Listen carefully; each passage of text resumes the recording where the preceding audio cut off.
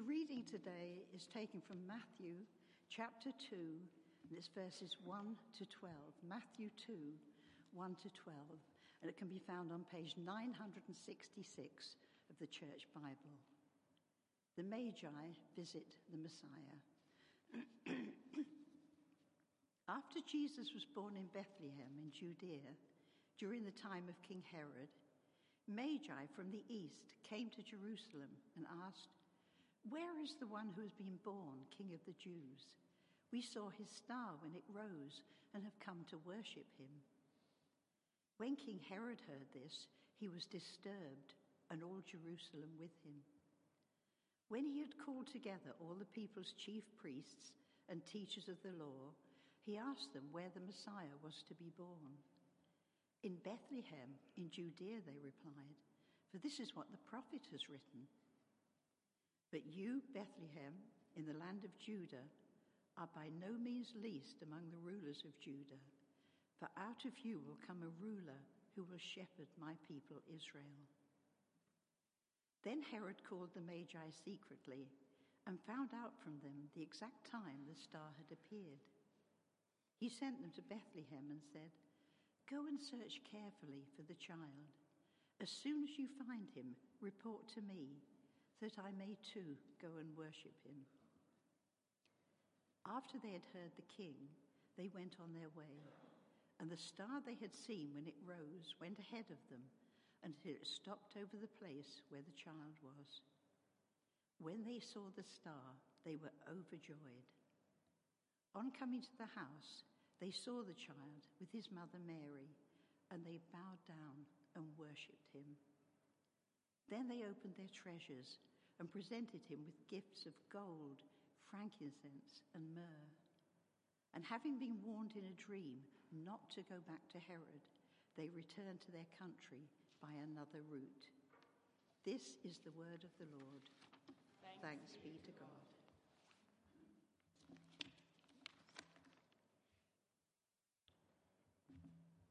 Thank you, Jennifer.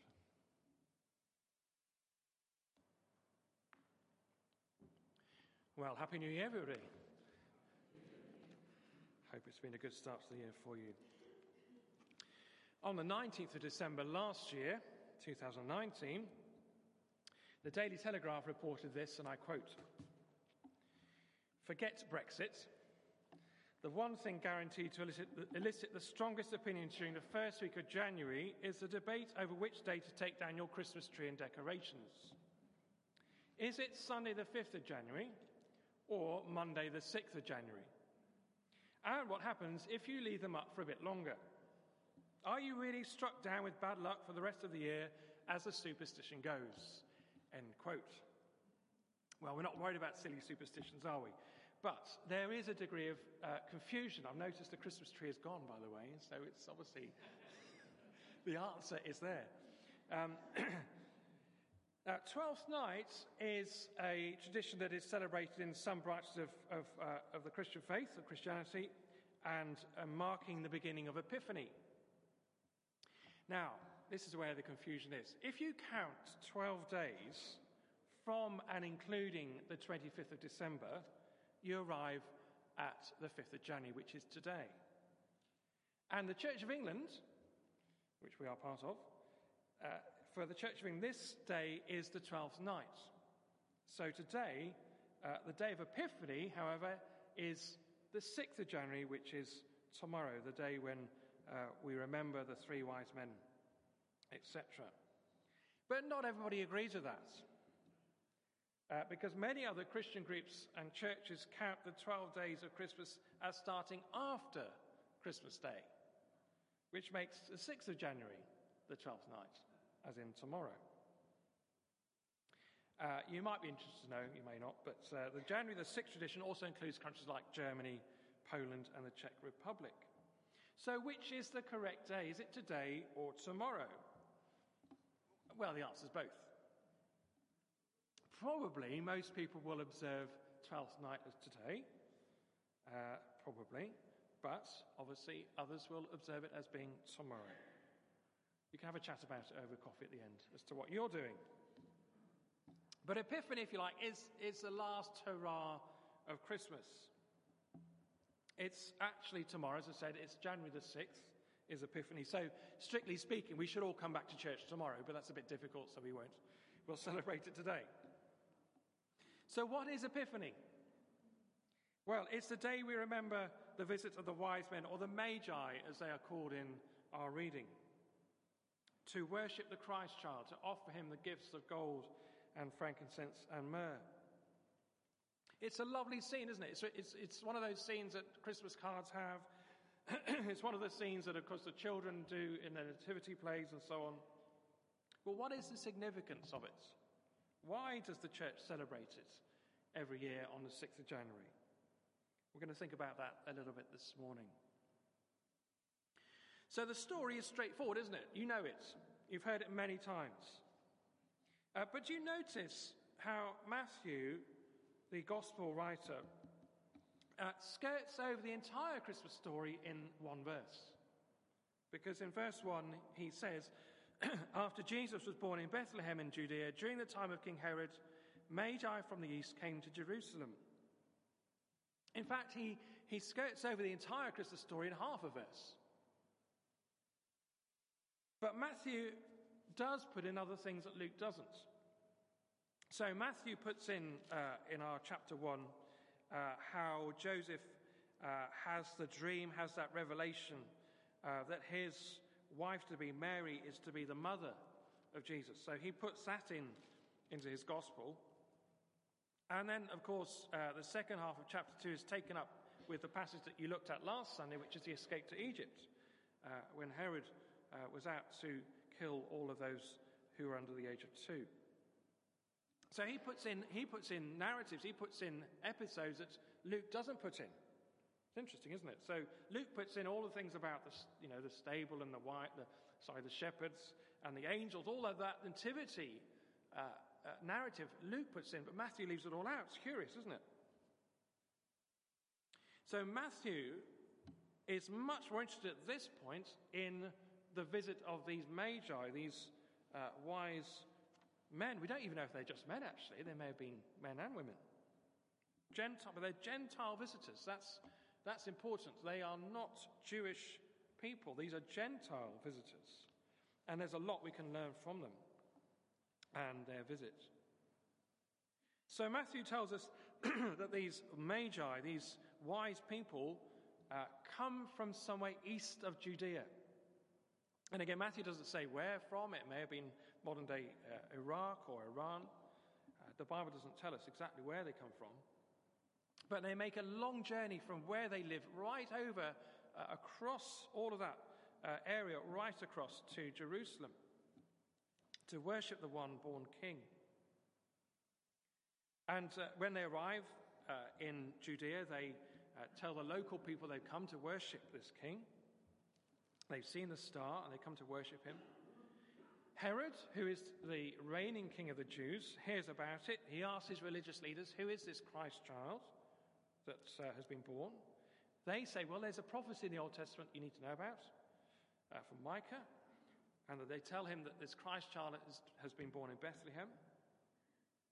And so Herod meets with the Magi, tells them to go to Bethlehem, and the star reappears to guide them to the Christ child. Once they get there, of course, we don't know exactly how long after the birth it is, it might have probably been a year or two, probably. But they reach the house where the family is, the Holy Family are, and they present Jesus with the gifts of gold and frankincense and myrrh, and they worship him.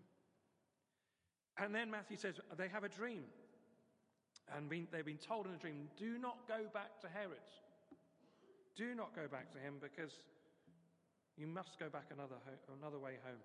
He has evil plans for the child. So it's a familiar story, isn't it? It's a well-known story. As I said, it's pictured very often in those nativity scenes, and giving the Christ child the gifts of gold and frankincense and myrrh. And it's almost taken on a legendary status of its own. And the carol, the song we've just sung, We Three Kings of Orient Are, of course, is based entirely on that story. But again, I come back to my question, what is so important about it that that there is a day in the church calendar which is about this. And in fact, there's a whole season about it. Epiphany. Well, firstly, consider who has worshipped the Christ child up to this point, prior to their arrival. And this is where we have to go to Luke, because Matthew doesn't tell us.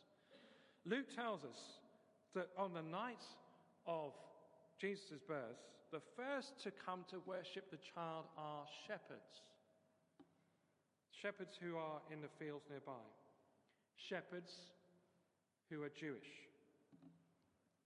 And then Luke tells us, at 8 days old, Luke tells us that the child is circumcised. That's Jewish tradition. It fulfills Jewish law. And again, that will be surrounded by Jewish people. Again, Luke tells us 40 days old, the baby Jesus is presented in the temple. And Jewish people, Simeon and Anna, recognize this is indeed the Messiah, and they worship him. And that day, Simeon says, this child will be a light to reveal you to the nations and the glory of your people Israel, as Isaiah had said long before. And so this child isn't just for the Jews. This is a child for the whole world. This is a child for Jews and Gentiles. But these visitors are Gentiles. They are outsiders. They are outside, well outside of what the Jews would have considered to be those who are properly religious, if you like. Yet they didn't make this trip to study the movement of a star. They didn't make this trip to study the everyday life of the Jewish people. They came with one purpose, and that was to worship the Christ, the promised Messiah. And in so doing, they become the first Gentile or non-Jewish worshippers, which is why Epiphany is sometimes called the Gentile Christmas, because it's the first time that Gentiles worship the Lord Jesus. And the point is that they show immense faith and immense trust, because they travel all the way from wherever they live, all the way across, following the star to the place where Jesus was. They could have ignored the signs. They could have ignored the star and said, well, that's interesting, but I'm not going to go there. But they didn't. They pressed on, and they risked everything just to lay their gifts at the feet of Jesus. And so the question comes back on us, doesn't it? What about you and what about me as we start a new year, let alone a new decade? And I guess the obvious question to ask is this: how committed to Jesus are we as we begin a new year? And the start of a new year is a really good time just to take stock and sit back and reflect and think about, and ask myself, where am I in my relationship with Jesus Christ? And I'd really encourage you, if you can, in the next few days, in the next week, just to do that, just to sit back, have a cup of coffee, or just take some time to yourself and just think back over the last year, or maybe even the last few years, and ask yourselves questions like these. How has your faith in God changed or developed? How ready are you to speak up for Jesus where you live or work? What are you prepared to risk for Jesus? Or you may want to ask yourself more probing questions. Do you expect Jesus to speak into your life? Or what qualities or characteristics is he refining in you right now? Who is he asking you to get alongside, to come alongside this year? What is he asking you, or might he be asking you to lay down or surrender to him? Or even take up for him? You see, these magi, we know it so well, but they can teach us so much. Even though they were considered to be outsiders by the religious people of the day, they risked everything that they had to worship Jesus and to bring him their gifts. And yet, while we remember these magi, we're not here to focus on them. Of course we're not. We're not here to focus on them. We're here to focus on the child that they worshipped. You see, the child Jesus doesn't just take his gifts of gold and frankincense and myrrh and say, "Oh, thank you very much," and lives happily ever after. Far from it. As you saw last week, if you were here and were listening to what was being talked about, the escape to Egypt, he flees. Jesus is taken, and they flee to Egypt to escape the killing of the baby boys under 2 years old. And then, of course, they come back and they settle in Nazareth, where Mary and Joseph will raise him. And then as an adult, he will be baptized in the River Jordan and spend the next 3 years of his life calling disciples, teaching people about the kingdom of God, and throughout his life living a sinless, perfect life. And then he will allow himself to be arrested and beaten and mocked and spat on and to die on the cross. And why? So that the punishment that we should have had on ourselves is taken by him. So he becomes our sacrifice. He is the sacrifice for our sins, your sins, my sins, the sins of the whole world, Jews and Gentiles. And then on the third day he will rise again. And he has defeated the power of sin and death and hell forever. And he will ascend to the right hand of the Almighty. The point is this. Epiphany is revelation. That's what it means. Epiphany is about revelation. Epiphany means manifestation. It's that aha, I've got it, I understand it moment. The wise men got it. They had this revelation that Jesus is the Christ child. And they follow the star and they kneel at his feet and they pay him homage. Somehow they understood that this child is going to change the course of history forever. And so they come and they worship him. That is the right response of faith, is to worship him. That's obedient faith and trust. Sadly, of course, not everybody in the story gets it. Quite the opposite. Herod, when he hears the news, what he does is, I don't like this, he thinks to himself. Somebody's a contender for my throne. I need to do something about it. So he gathers the chief priests and the scribes and the Pharisees and asks them, what is this prophecy about? Clearly with an intention of eliminating any opposition to himself, getting rid of Jesus. Herod stands in opposition to faith and trust in Jesus. What about the leading religious people of the day, the people who should have been saying, let's get to Bethlehem and let's worship him? What do? Well, do you notice they know the prophecy? They point Herod straight away to the prophecy of Micah. They know it. But do they rush to pay homage to Jesus? No, they don't. They know the prophecy, but that is as far as it goes. There's head knowledge, but their heart isn't open to change. They do not want to bow the knee to Jesus. And I guess, thinking about it these last few days, I guess the obvious parallel with our own day and our own context is the Christmas services we've just had over the last couple of weeks. It's lovely, wasn't it, to welcome lots of people in from the village and other places to come and hear the familiar stories of the birth of Jesus. And yet, sadly, when Christmas is over, they leave Jesus in the manger till next year. But of course, we hope and we pray, don't we, that people's hearts and minds have been moved and touched by the good news. But the reality is we live in a society where basically, by and large, people refuse to bow the knee to Jesus. So what about us? What is our reaction? Do we bow the knee to Jesus in every part of our lives? Of course, over Christmas time, we've celebrated his birth.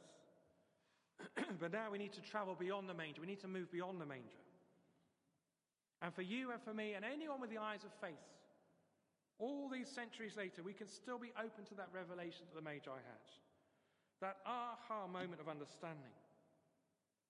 We can know with confidence that Jesus is with us. in all things, at all times. We can know with confidence that death has been defeated. And we can be sure because of his death and resurrection and ascension, we will also be in the presence of Almighty God for all eternity. That is why we've come here to worship the Christ child today. And just as the Magi heard of the Christ from a revelation of God, you and I hear about it also from the Word of God. Everybody's story is different. You may have heard it from your parents or Sunday school teachers or other teachers or pastors or ministers or others in your life who told you about Jesus and what he has done for you on the cross, so that the Holy Spirit will work that miracle of faith in your heart and my heart, and that we would desire to worship the Christ today. In a way, we are all walking the way of the Magi. That is what we're doing here this morning. We're here to do what the Magi did. We're here to worship Christ the Lord. And yet we don't see a little child. And yet through the eyes of faith, we know that our Saviour is with us. We know that Jesus is present with us in word and sacrament. Just as he was present with Mary and Joseph in our reading from Matthew. And while we have gifts to offer, it might be financial gifts, it might be offering of our service to Jesus in whatever context that is, God gives us so much more in return. He gives us life. He gives us forgiveness. He gives us salvation, which I think are better than gold and frankincense and myrrh any day of the week. And just as God has revealed the identity of the Christ child to those Magi long ago, even today he reveals the Christ to you and to me and to those who walk in faith and obey his word. If we are open to the Spirit, he will graciously lead us and guide us every day of the week. Every week of the month, every month of the year. So let's continue to be a people of faith and hope and trust. Not just this season, but every season of the year. And let's be the people who point the way to Jesus. And as a way of reaffirming our love and our trust and our faith in Jesus, I want to invite you to say some words of a prayer. It's called the covenant prayer. If you're a good Methodist, you'll recognize this prayer straight away. It's used in many churches up and down the country and other places around the world at this time of year as a way of reaffirming faith and trust in Jesus Christ. It's a very powerful prayer. It's a statement of intent. It's a prayer of surrender. Remember, we looked this time last year at Naomi. Do you remember that? Naomi and Ruth, and how they risked everything to follow what God has said to them. Are you willing to be a risk taker for God this year?